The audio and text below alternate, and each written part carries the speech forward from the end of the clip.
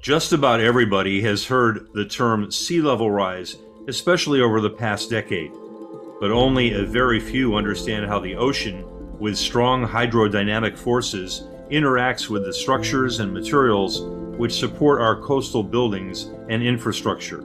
In this episode of Climate Monitor, we speak with South Florida's Ricardo Alvarez, an internationally acclaimed expert and consultant who focuses on the performance of the built environment in the context of vulnerability to natural hazards, such as hurricanes and adaptation to climate change.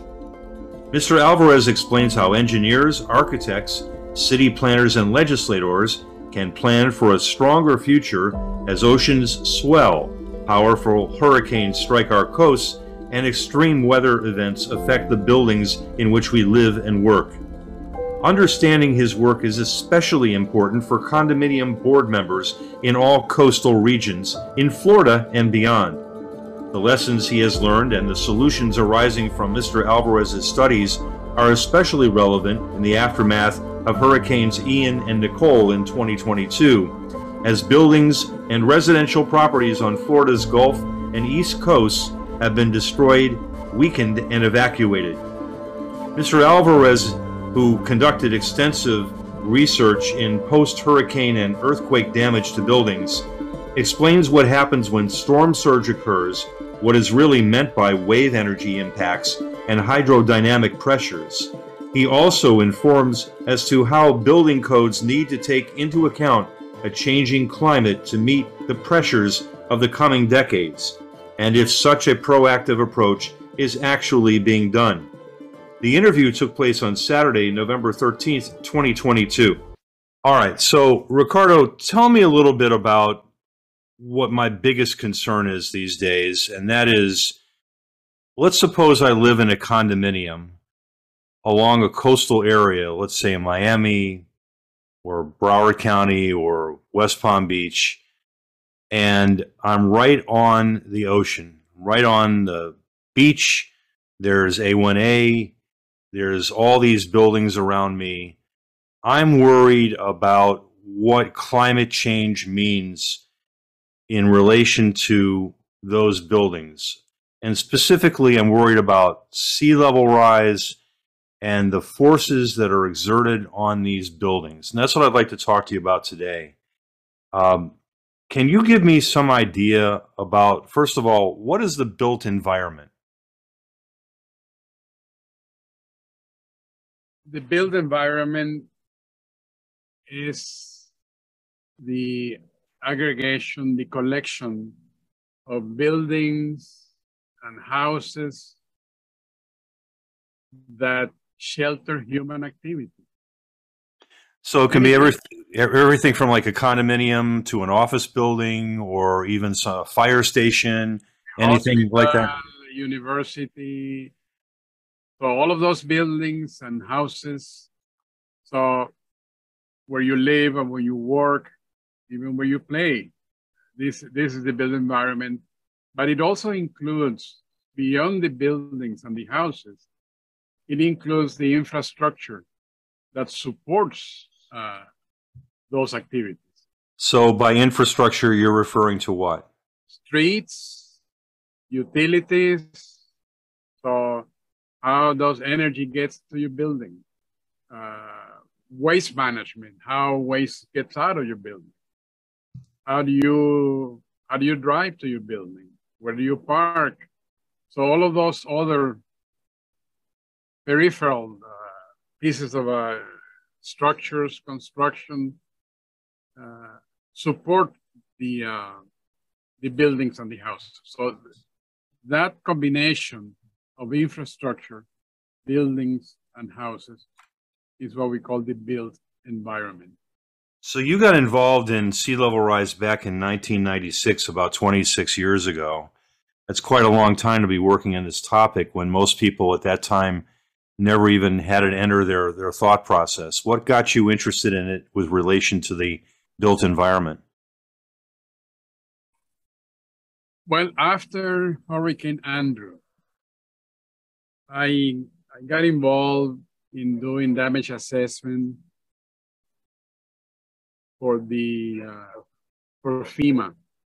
And by damage assessment, I mean inspecting a lot of the damage that took place in Miami-Dade County because of Hurricane Andrew, and trying to establish two things. One, what was the amount of damage? How did that damage take place? But most importantly, how to mitigate future damage, to reduce potential damage in the future from other hurricanes. So it was a combination of, okay, what happened? What can we do? What do we need to do differently so that in the future, it won't happen again? So the whole idea is do not just rebuild as it was, but make changes, make it stronger, understand why did it happen, and provide mitigation solutions so that it won't happen again. So let's take that hypothetical building I was talking about at the beginning. Let's call it a 20-story condominium complex in, let's just say, Sunny Isles in North Dade County. And the building, let's say, hypothetically, was built in 1977. So here we are in 2022, almost 23. And so I would assume that it was built to the building codes that were established at that time. Is that a fair assumption? That is a fair assumption, yes. But were those building codes prospective or looking forward to what happens in the decade of 2020 to 2030? No. The building codes then, in those years, the 1970s, and even now, do not generally look forward. They are based on historical data and an estimation of how past impacts might be exceeded. But they are really based on historical data. So we've had sea level rise, of course, since the 70s up until now. People hear about it increasing by small amounts on an average year, but we've had demonstrable or measurable sea level rise since the 70s in Southeast Florida, correct? That is correct. I like to go back to your question about how did I get involved in this? Sure. In 1996, I was called by a major hospital in Miami Beach. And the reason for the call was that the county,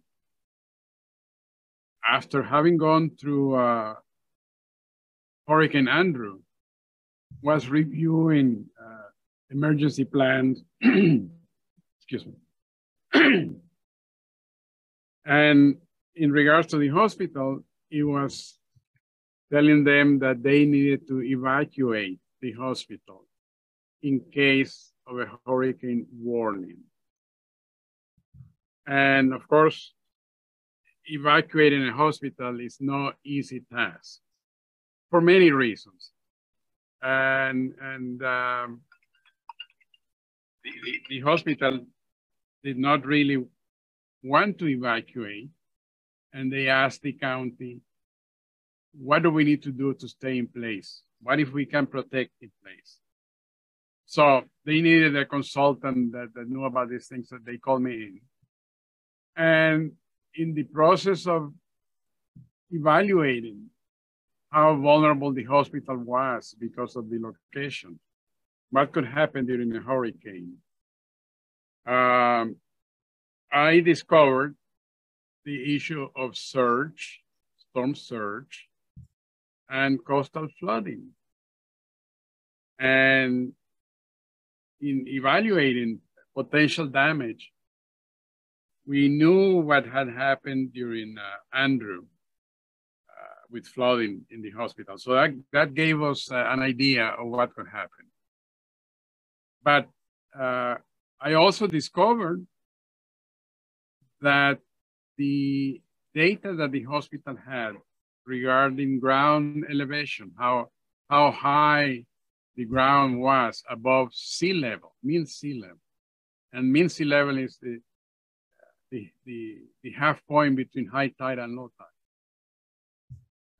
I discovered that since the hospital had been built, the older building, the data about how high they were above mean sea level had changed because of sea level rise. That's where sea level rise came into being.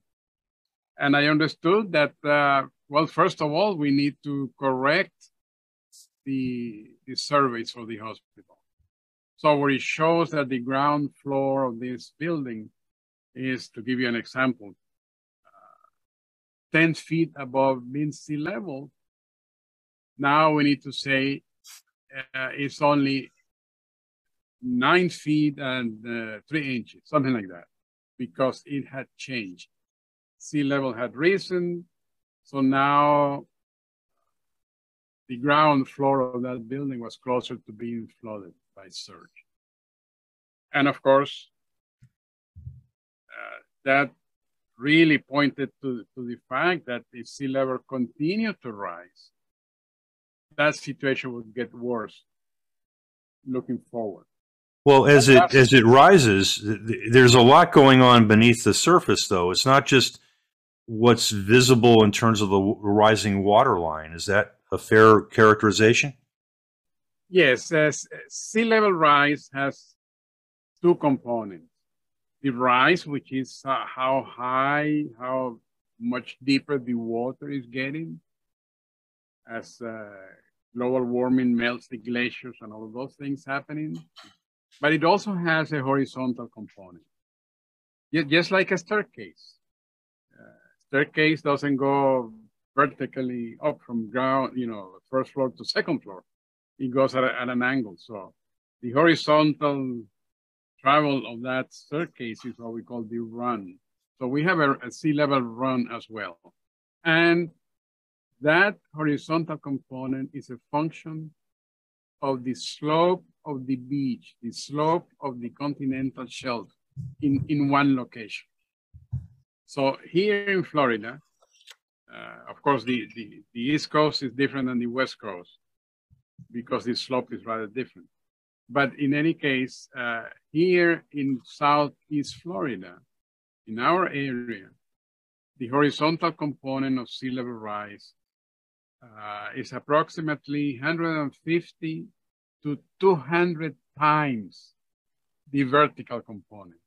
So what does that mean in layman's terms? In layman's term, it means that when you see a projection, somebody saying, oh, we may get 1 foot of sea level rise by 2050, okay, that 1 foot of sea level rise, multiply that times 150 or 200. So let's say 200. So the sea goes up 1 foot, but horizontally, it moves inland 200 feet. It's a big difference. So a building that might not have been subject to coastal flooding when it was built, a few years back, by 2050, it could be exposed to coastal flooding and surge because of that horizontal component. And you already mentioned there are things going on underground, unseen. Yeah, let's talk about that, because that's the fascinating part about this to me is something called hydrodynamic pressure. And I'd like to understand better what that means in the context of sea level rise. Well, sea level rise, the water, as it interacts with the built environment, with the beach, is creating pressure, is pushing on the beach or on the building. And when it's just pushing, we call that hydrostatic pressure. So water at rest, you get high tide and the water comes in contact with your building, for a few hours, couple of hours or whatever. That water, which is not moving much, is exerting some pressure. Water actually is, and I'm going to use a technical term here, but I will define it. Water is what we call an isotropic fluid. Fluid, well, it's the water, a liquid. An isotropic means that it pushes in all directions with equal force. So it's not just pushing, let's say, from the ocean inland, but it's pushing up, it's pushing down, it's pushing to the sides. So it pushes all around. And when that water is against your building, it's pushing. Now, when the water is moving, rushing, being pushed by the wind and by a hurricane, creating surge. So that rushing water is still creating pressure, but now it's moving. That's what we call hydrodynamic pressure. Dynamic from the sense that it is in motion, it's moving. And the impact of that water in motion, that surge, is much higher than water at rest. So simple flooding, yes, it's pushing against your building, it's creating pressure, but not enough to create structural damage, to demolish your building, like we recently saw with Hurricane Ian and now with Hurricane Nicole. How some buildings were really damaged because of.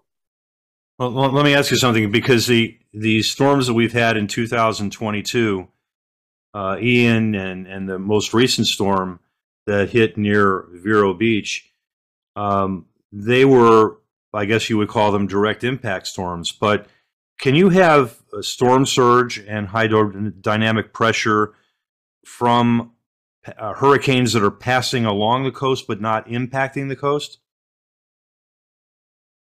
You can certainly have surge and hydrodynamic pressure impacting your buildings, even though you don't have a direct hit. It has to do with your location and the fact that the hurricane is rotating.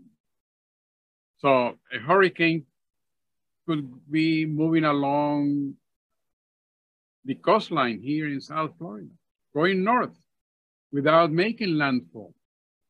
But if you picture this in your mind, that hurricane is a big system, is rotating counterclockwise. So if the fact that the hurricane is moving north doesn't mean that there is no wind coming our way. So let's get back to hydrodynamic pressure and surge. Whether it's just, well, can there be natural surge, not just storm surge? Well, whenever you have high tide, you have hydrodynamic pressure.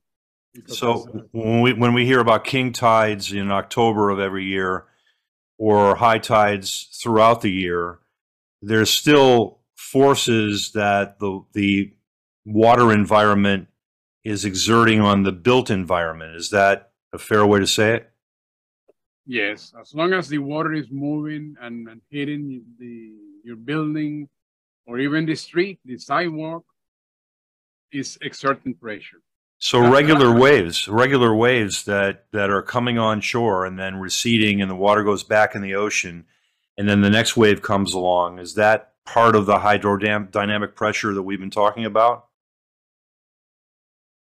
Yes, and I'm glad you mentioned waves, because waves are an added component So surge is just the rushing water.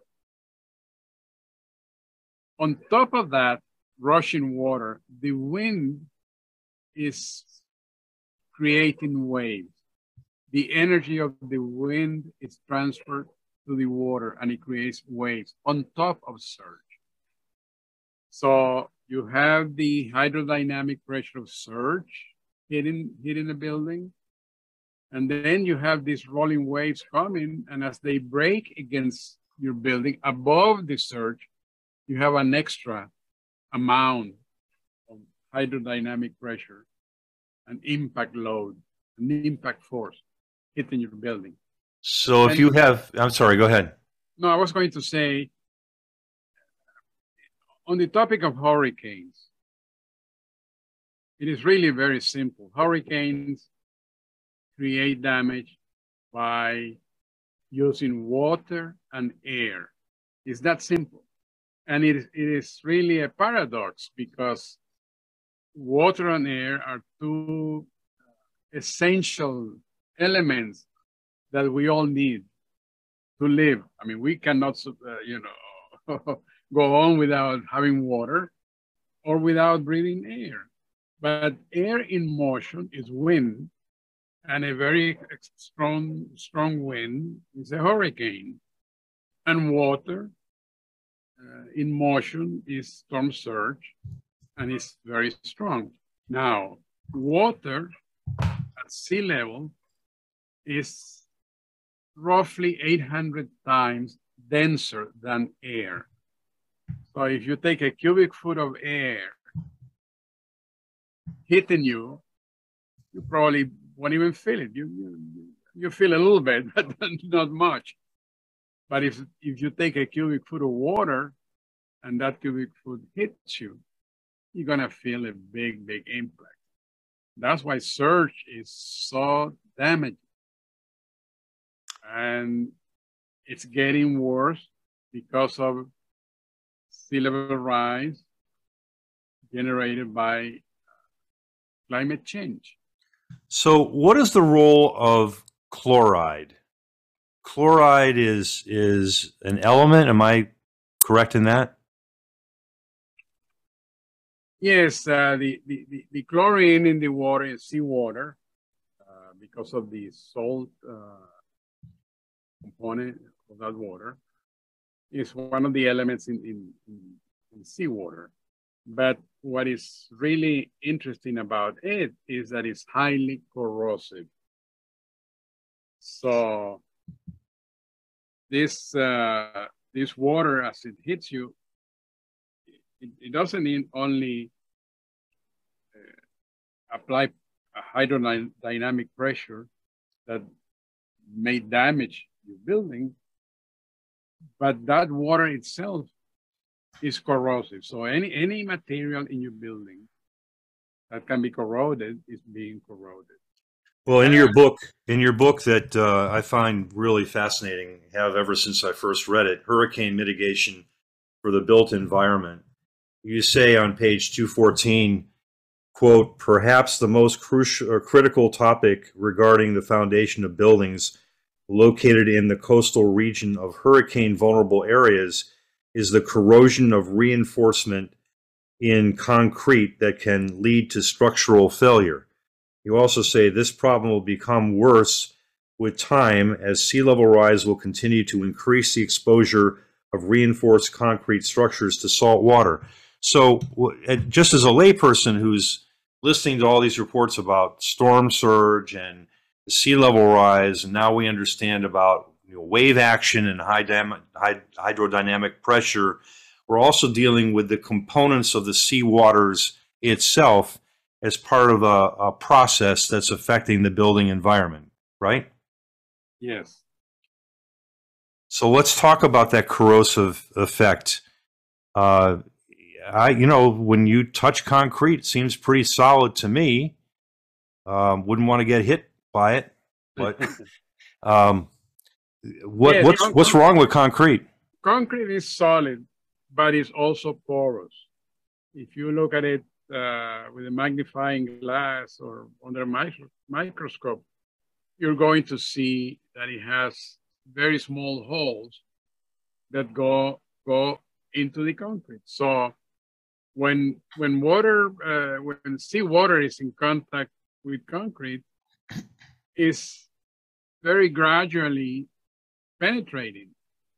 I mean, not that it will go from, let's say, one side of a concrete wall to the other, but it nevertheless is getting into the concrete. And underground, through the sand, below water, that salt water is also penetrating the sand. And it can get, if your building is close to the beach, that salt water will get to the foundations of your building. And the foundations are usually reinforced concrete, meaning it's concrete reinforced with usually steel, what we call rebar. And steel is corrosive. It's easily corroded. Is that what we call spalling? No. When steel corrodes because of contact with seawater, it creates a coating, a brown coating. That's you've seen corroded metals and steel, and it gets brown. So it begins to increase in size because it is when it's corroding, steel is actually dissolving very, very slowly. And these little pieces of steel that are dissolving start to coat a rebar. So it grows in size.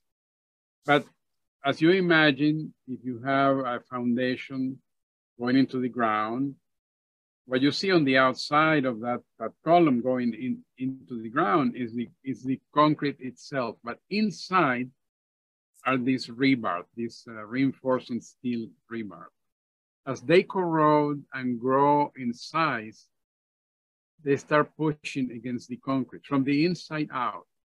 And when they push, and these forces are very strong, they start to create little cracks.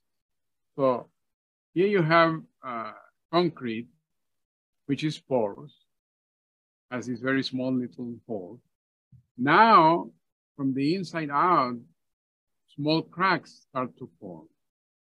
So now more water gets in. It's easier for the salt water to get in, which increases the corrosion, speeds it up.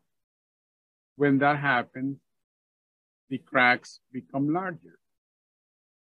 So slowly that piece of reinforced concrete is being demolished from the inside out. And eventually, those cracks may get to the surface and a piece of that concrete may fall. That's what we call concrete spalling. You see the cracks on the concrete and little pieces of just coming off. So what I'm hearing is that you may look at your building, this hypothetical building that I've been talking about, and say, well, everything looks fine, but there's damage we see and damage we don't see if we don't have the proper building materials, the proper foundation, and if we haven't planned ahead for the forces that sea level rise and the corrosive effect of seawater and wave and tidal action, etc. If we don't plan for those, we're not seeing everything that's going on just because it looks fine from the outside, right? That is correct. If you think of a building as a human being, the skeleton of a human being is equivalent to the structure of a building. So from the outside, you see your arm, and it looks good, but maybe there is something wrong with your bone inside, and you need special equipment to see it. Sort of like a degenerative disc disease or some kind of degenerative process in your spine. You don't always see it unless you're looking for it. Yes, and you have to think about this. This structure all of these reinforced concrete columns and beams, or it could be steel columns and beams, are supporting the load of all of the materials that we use to build that building, of all of the furniture that is inside the building, of all the other components, equipment, air conditioning equipment, plumbing pipes, fixtures, lights, everything inside the building has weight. So all of that weight is actually being supported by that structure.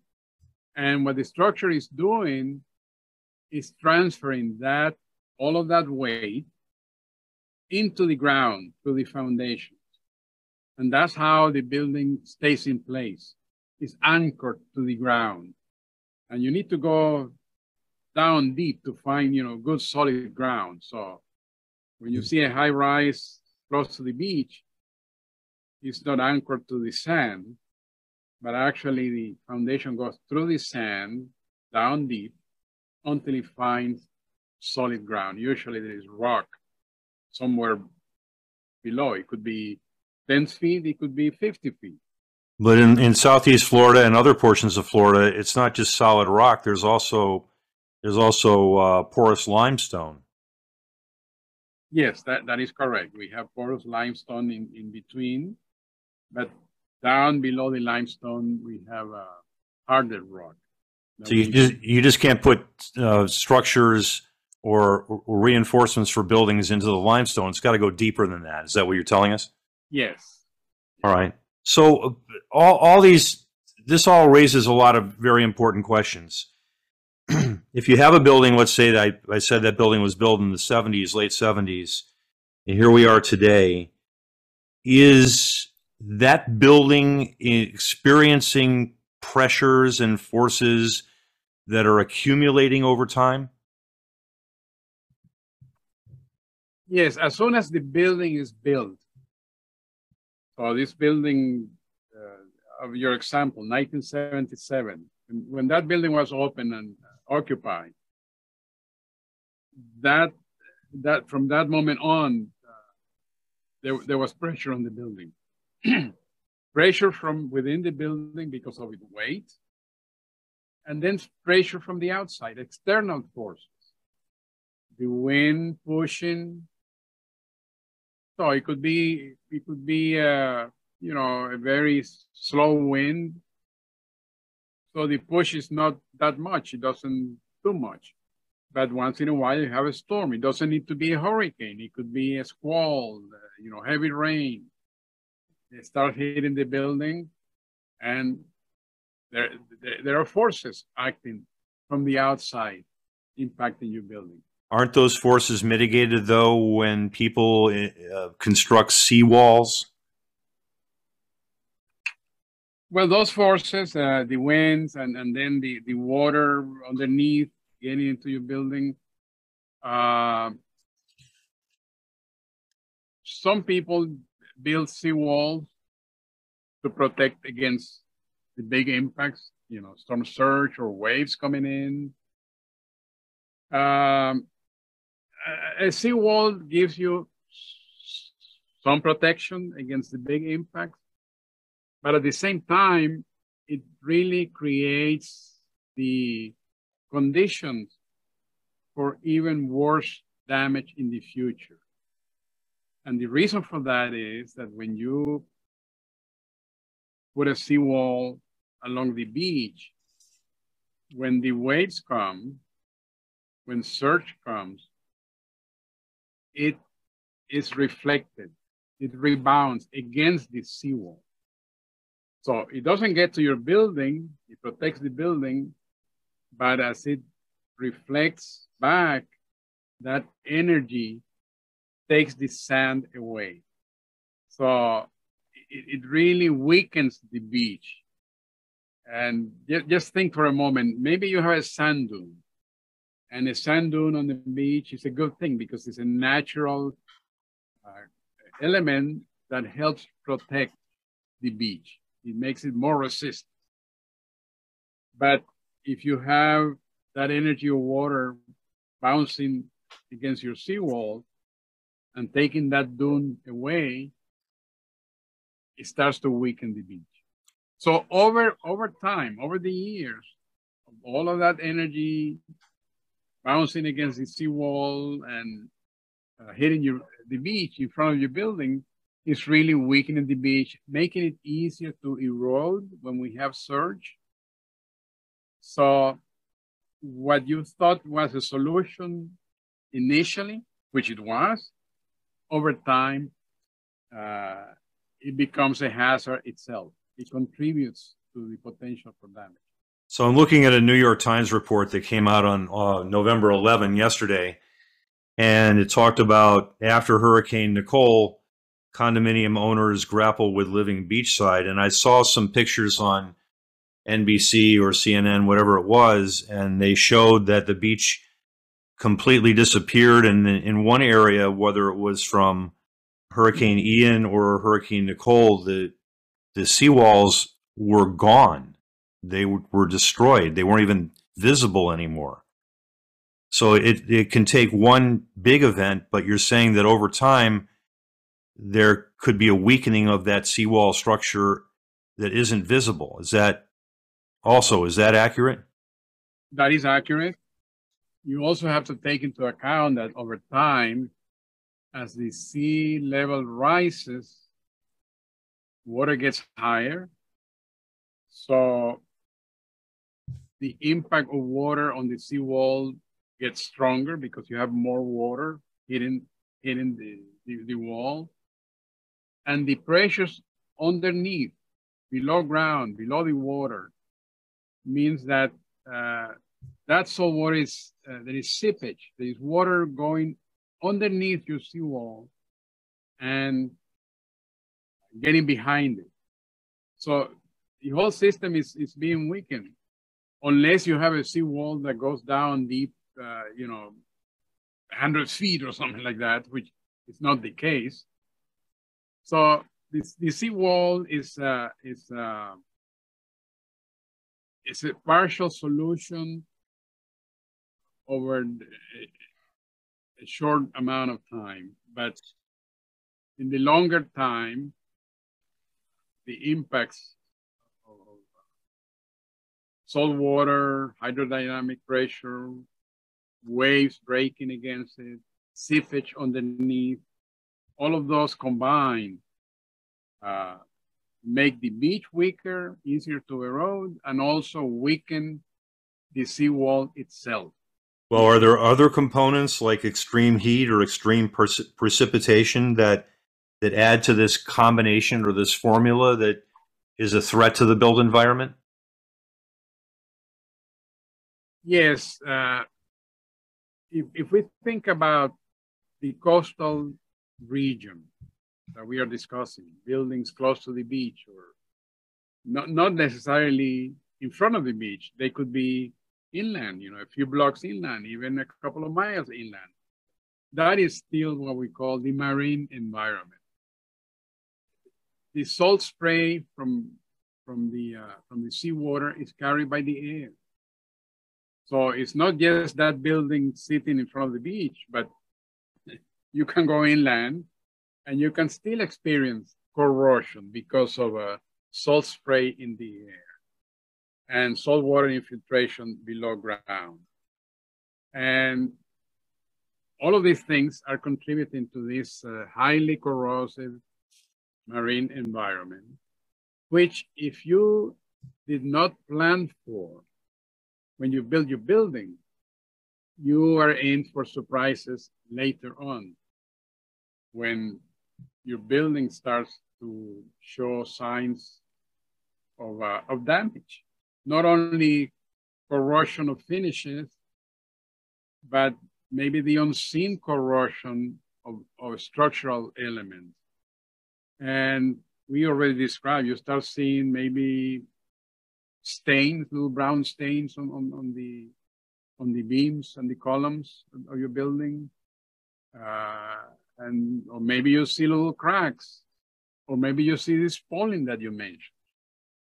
And I tell you, when that starts to happen, if you do an inspection of your building, you're going to most probably find other signs of damage. Like, for example, beams that are deflected, still being straight, you see them kind of sagging a little bit.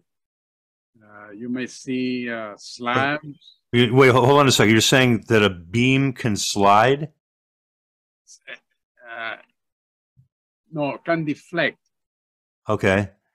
Well, there was a building recently in Miami Beach that had deflection. They showed some pictures of that. So that was that movement of a steel beam? Yes. So when they start to deflect, it becomes weaker. It doesn't work the way it was designed. And okay, so let's go back though. I'm sorry to interrupt you, but let's go back for a second. You talked about Hurricane Andrew.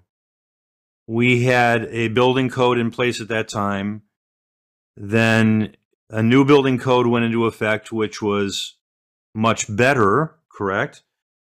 yes, But just because, when was Hurricane Andrew? It was a long time ago.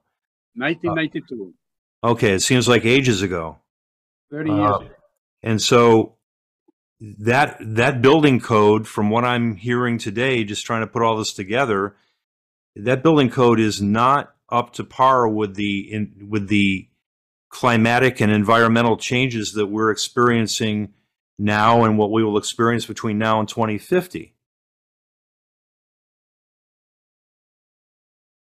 Well, the building code, we have a long history of building codes in Florida. If we go back to the late 1950s, early 1960s, throughout Florida, we had maybe 3 or 4 different building codes that different counties were using. Here in South Florida, we had something called the South Florida Building Code. That code, for the first time, started to take a hard look at the wind load, meaning the forces of the wind and how they could impact your building, and how to design your building to be more resistant to wind loads, what we call horizontal load. And this was something new. It was interesting, something new, because before that happened, the building codes require you to think of what we call vertical loads, the weight of your building, going down, being pulled by gravity, towards the ground. So those buildings were designed for that, like in the 1940s, for example. That's how they were designed. Even high-rise buildings along the beach. So when the South Florida Building Code came into being, the wind loads, the horizontal loads were taken into account. And that, as a result, we had stronger buildings. Over time, a number of factors combined to weaken the code a bit in the ways of materials that were allowed and other issues. So when Andrew hit, we were surprised by some of the damage we saw. And there was a commission, a grand jury and a commission to do a study of how the building code could be improved. And it was improved. Very important changes were made. But not enough to deal with what we're talking about today. By and large, strong enough to deal with some of the main issues we're facing today. But of course, the weakness remains that even today's code is based on historical data. It doesn't look forward. It doesn't tell you, if you're building today, this building, today, 2022, you need to think what's going to happen in terms of storm surge. So that's one of the lessons then, right? That's one of the lessons that we can learn from Andrew to now and all these other hurricanes and climate change, more carbon being absorbed by the ocean, more chloride, more wave action, high tides, and all that. Let's talk about lessons and solutions. Where do we go beyond perhaps strengthening a building code? Well, I think we already have a good lesson with Andrew, and let me explain why. One of the main changes with the code after Hurricane Andrew was the need to have what is called product approval. That means every material, every component that goes into a building, after the changes we made in 1994 after Andrew, is required to be tested and to pass certain minimum performance limits in terms of resisting the impact of flying debris, for example. So one of the issues was a broken window allows a hurricane wind to come in and really damage the interior of your house. So can we protect that window with something that won't break? Either by putting shutters in front of it or by having impact resistant glass. Let me tell you, when we were proposing those changes, the industry was in revolt. Oh, there's no way we can have impact resistant glass. It'll be too expensive. Even the shutters, we cannot make sure that resist impacts of, a flying piece of wood or a flying tile. In the end, the testing protocol showed that it could be done. Industry responded, as we now have impact-resistant windows and doors and impact-resistant hurricane shutters throughout, and they are required. So the product approval process was a very good lesson because it dealt directly with the impact that we saw from Andrew, the flying debris, the wind pressure, and things like that. It really improved. Do we need stronger building materials now? For example, do we need a new type or new generation of concrete that's got carbon in it to make it stronger? Well, I think we need to deal with the impacts that we didn't deal before. Corrosion. We have a reinforcement for concrete that has gone from regular steel to stainless steel or galvanized steel. And even now, we have non-corrosive reinforcement that can be used, made out of polymers and fiberglass, carbon fiber. So we do have the materials. What we don't have is the requirement by code that they must be used. So in some cases, we've seen, and this is from many years back, in road building, highway building, the interstates, they began using epoxy-coated steel as reinforcement to reduce the potential for corrosion. That made it stronger. The concrete itself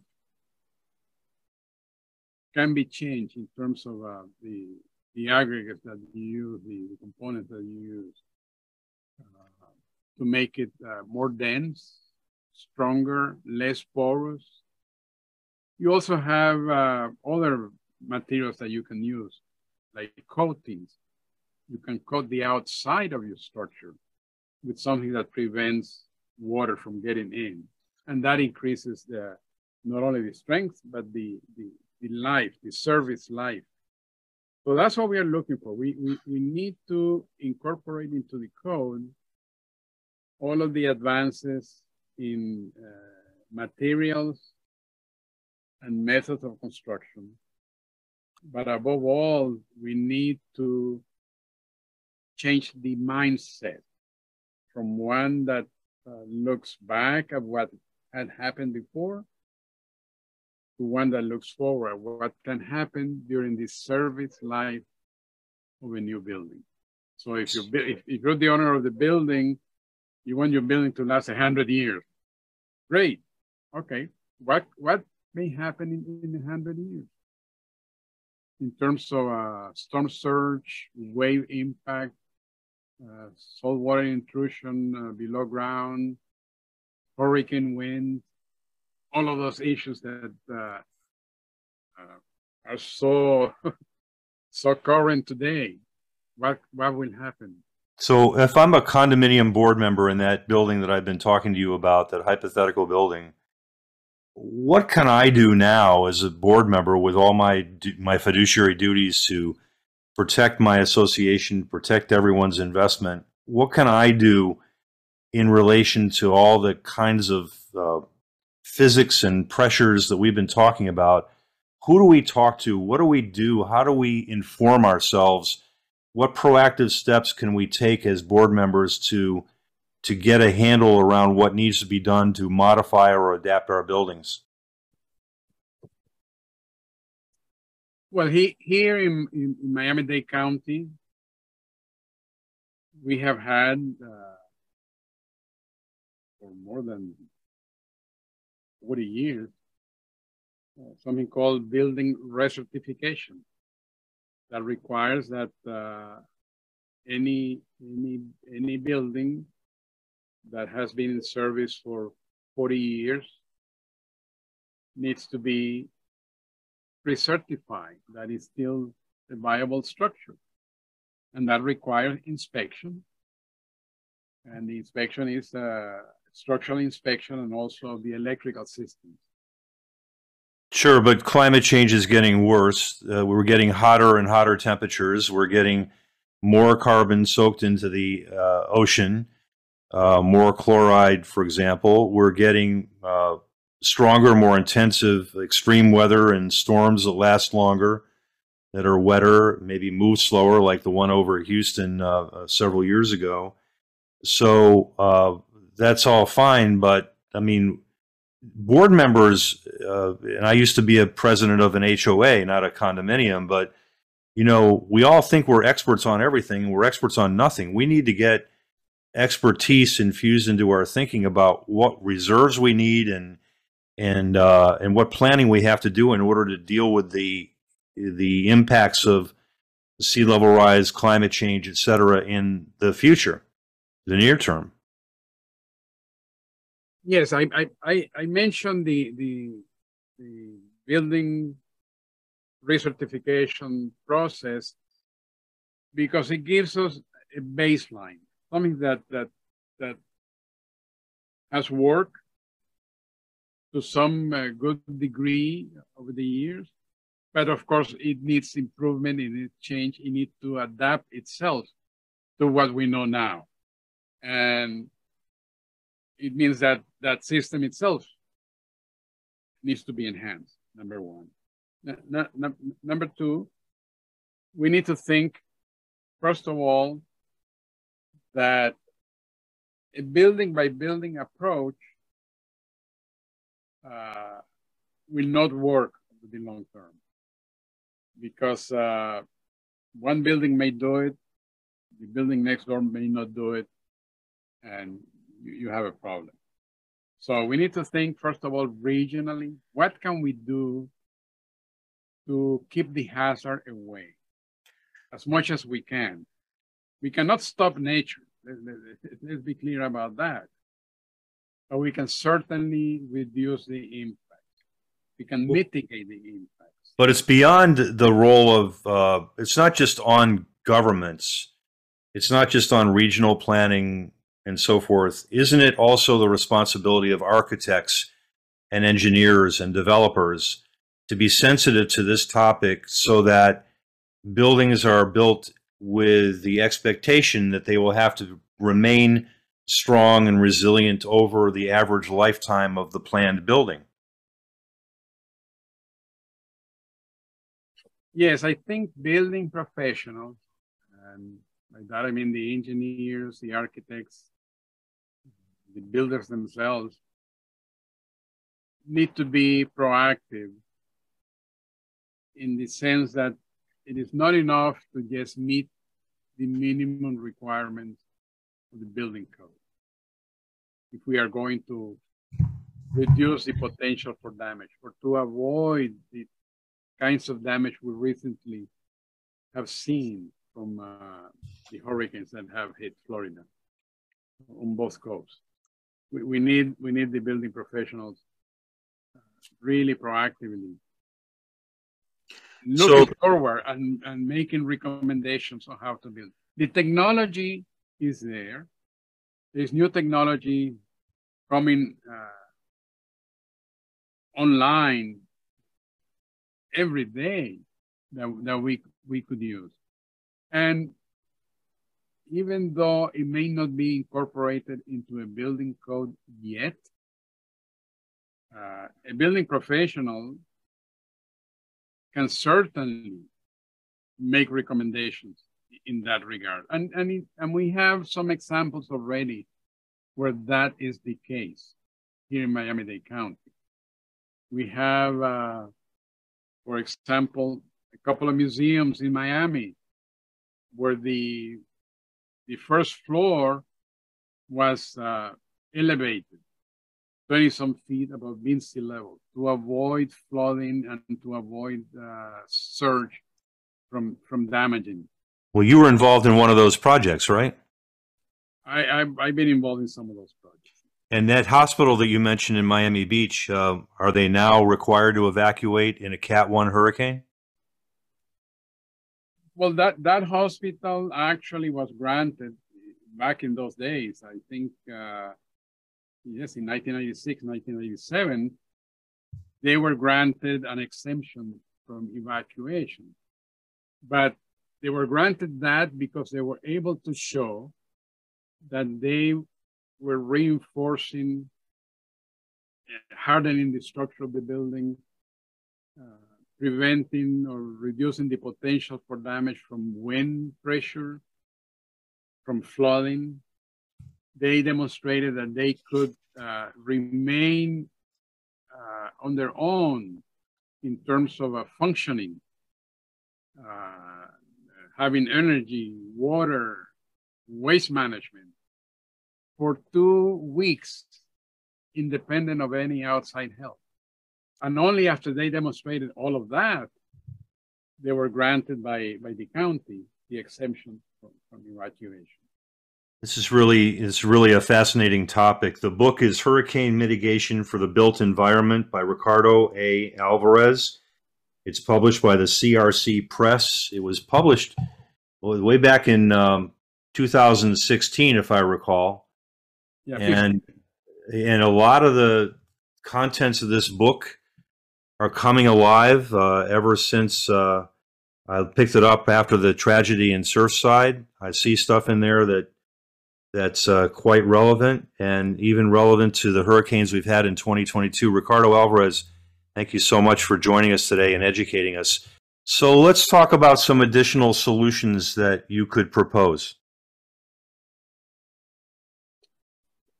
Well, I think we can learn from some solutions that have been applied locally in small scale and apply those solutions on a larger scale. Let's go back to the issue of surge and hydrodynamic pressure and wave impact, the big damaging components of a hurricane, even without a direct impact that we already talked about. What can you do to soften that impact? Well, there was a project actually after Andrew. I won't specify it because I don't have permission to disclose where it was, but actually The solution that we came up with had to do with a marina in the county that have had a lot of damage from the surge that came from Andrew, damaged boats, the damage to the piers.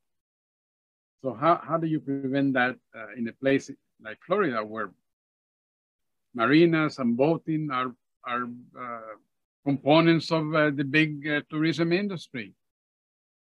People like to be out there in the water.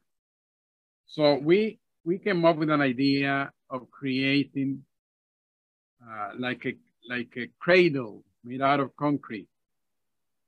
And by a cradle, I mean a structure consisting of beams, just like you see on a pier, where you have the concrete beams underneath, and then you have the pier built up. Well, think of that structure supporting the pier, except that it would be underwater. And it would have like at mid height, it would have a place where you could place rocks. So the function of the rocks was to create a filter, like a filter that would let the water go through, but it would actually take much of the energy of that surge out of it. Now, the fact that it was elevated was for one very good reason: to allow marine life. Think of turtles, for example, which are a big protected species here along our beaches, and seagrasses and all of that to grow unimpeded underwater.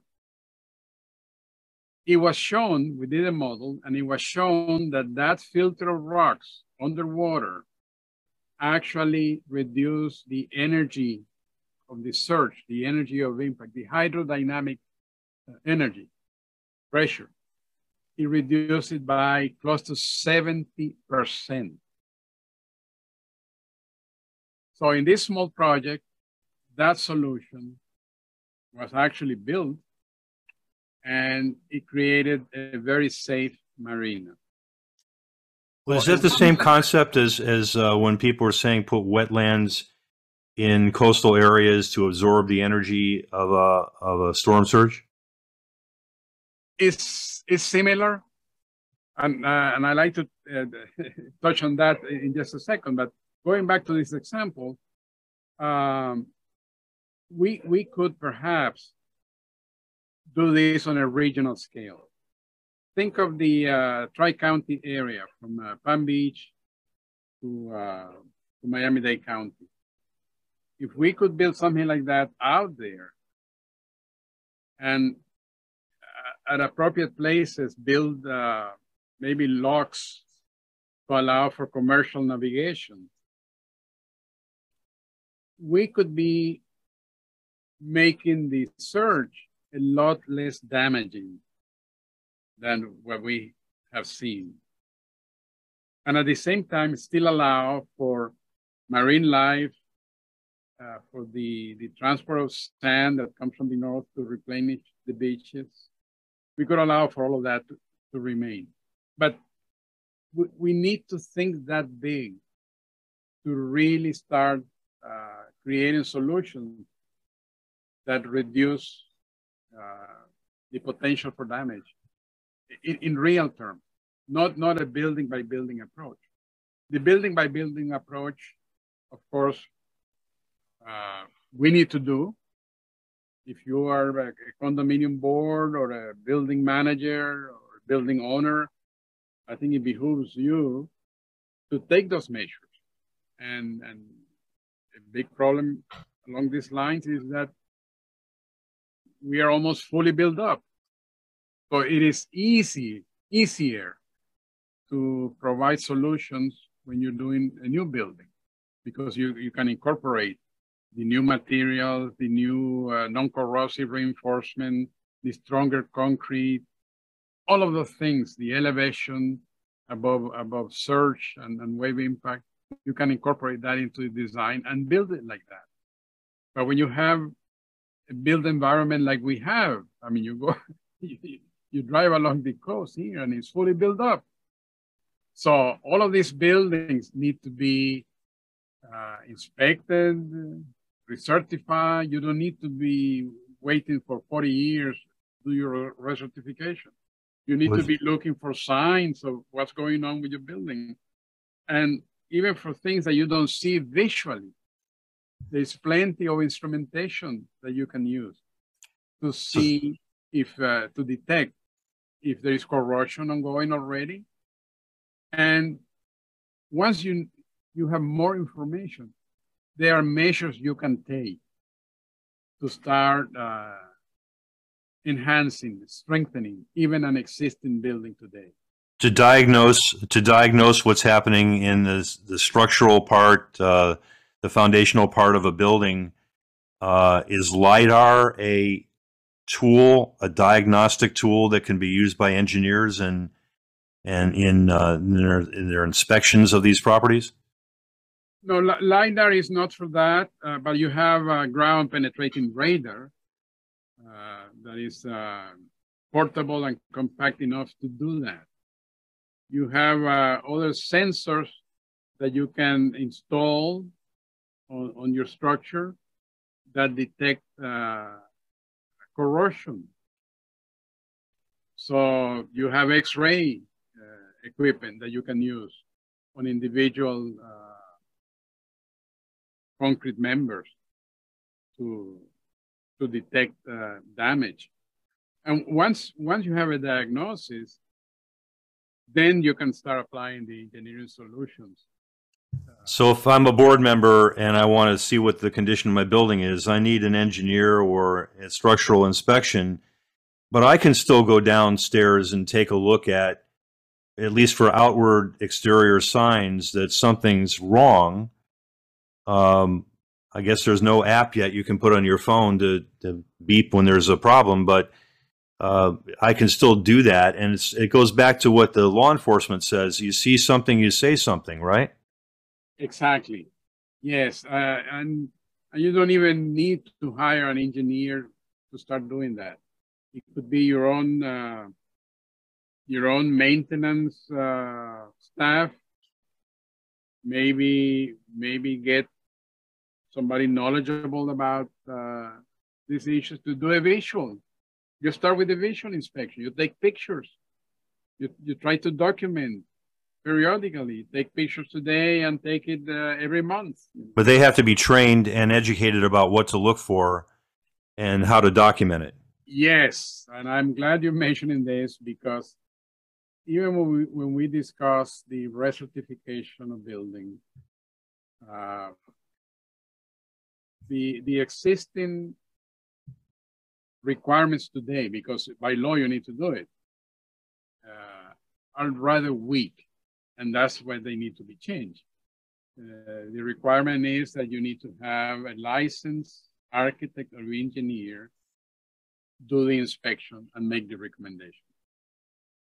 The fact that you are a licensed architect or engineer doesn't really equate to you having the expertise on these topics of surge, hydrodynamic pressure, saltwater infiltration, all of those issues, hurricane mitigation, to be able to make recommendations. So it has to be a combined approach of the individual level, the boards, with help from consultants and professionals, start doing the inspections. At the regional level, the county commissions, the city commissions, the building code people getting involved in this. But at the larger level, we need to have the education sector involved, the licensing, the professional licensing sector involved, all of those working together to ensure that the professionals that we need for this effort are really informed, knowledgeable about these issues so that they can in turn provide the best recommendations for potential solutions. If I had my way, I would require, if I was the governor or I was in the state legislature, I would try to create a program that requires board members to take additional training in what you've been discussing today so they can make the most informed decisions to deal with the threats that we're all facing. I think it's key because board members in these buildings have a heavy responsibility. And I think recent events have actually shown a bright light on some of the weaknesses of the system. So I think they need help. They need to be better educated.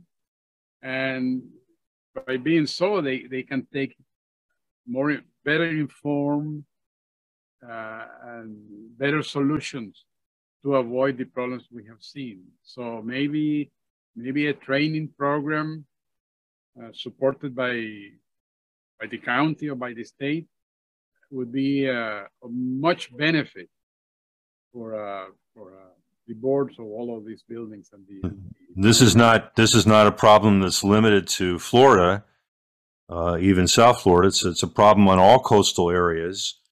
And so it seems to me it's a national problem that could be addressed by the Housing and Urban Development Department or other, even NOAA or whatever. There seems like there's a national solution that should play a role here as well in terms of education, not just a state or a county or a city solution. Yes, and what I really believe is that it is not enough to just have the professionals educated and better informed. The solution in the end requires that the public itself, all of the public, needs to be better informed and educated on this. Realtors, because they get involved in the transaction that buy and sell properties. Anybody sitting on a board just because the heavy responsibility is such that the better informed and educated you are, the more protected you and those that live in that building will be. Well, I would have liked to learn about this in high school, but back in high school when I went, nobody knew what storm surge was, very few. Nobody knew what climate change was.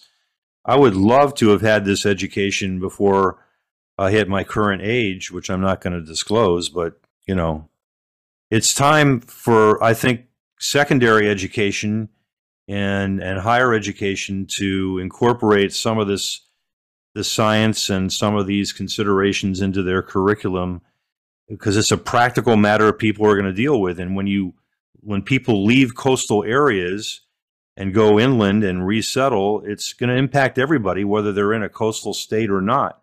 So these are very important issues for education.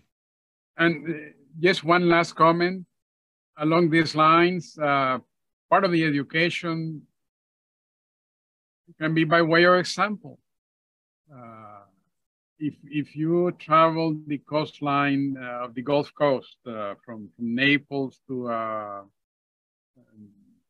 Northport, for example, you will find a lot of damage and destruction, yes, but you will also find a large number of houses that were built to the latest building code that survived the impact, the same impact that demolished a building or a house next door. They survive with minor damage. So if we emphasize what worked and we copy the good, we could have an educational program based on those kinds of empirical examples. Well, I like that idea very much. Okay, well, so much to think about, so much to do, but we can't just think about it. We actually have to be proactive about all this. So thank you again for that education, and there's a lot more to learn from you. So again, the book is very helpful. How do people reach you? The best way would be through my email, ricardoalfonso@mitigat.com. Can you spell out Mitigat for me? M as in Mexico, I, T as in Tom, I, G, A as in Apple, T as in Tom, Mitigat. .com. Okay. Ricardo Alfonso, my first and middle name together. All right. Ricardo, thank you very much. Really appreciate it. Talk to you soon. Okay. Thank you. Bye. You can read Ricardo Alvarez's book, Hurricane Mitigation for the Built Environment, by obtaining it from the CRC Press, which is part of the Taylor and Francis Group of Boca Raton, Florida. The website is www.crcpress.com. I'm Mitch Chester. Please join us again for another episode of Climate Monitor, where we explore the intersection of the climate crisis and opportunities to meet the challenges confronting us all. Please subscribe to the Climate Monitor podcast on your favorite podcast platform or visit us at climatemonitor.net.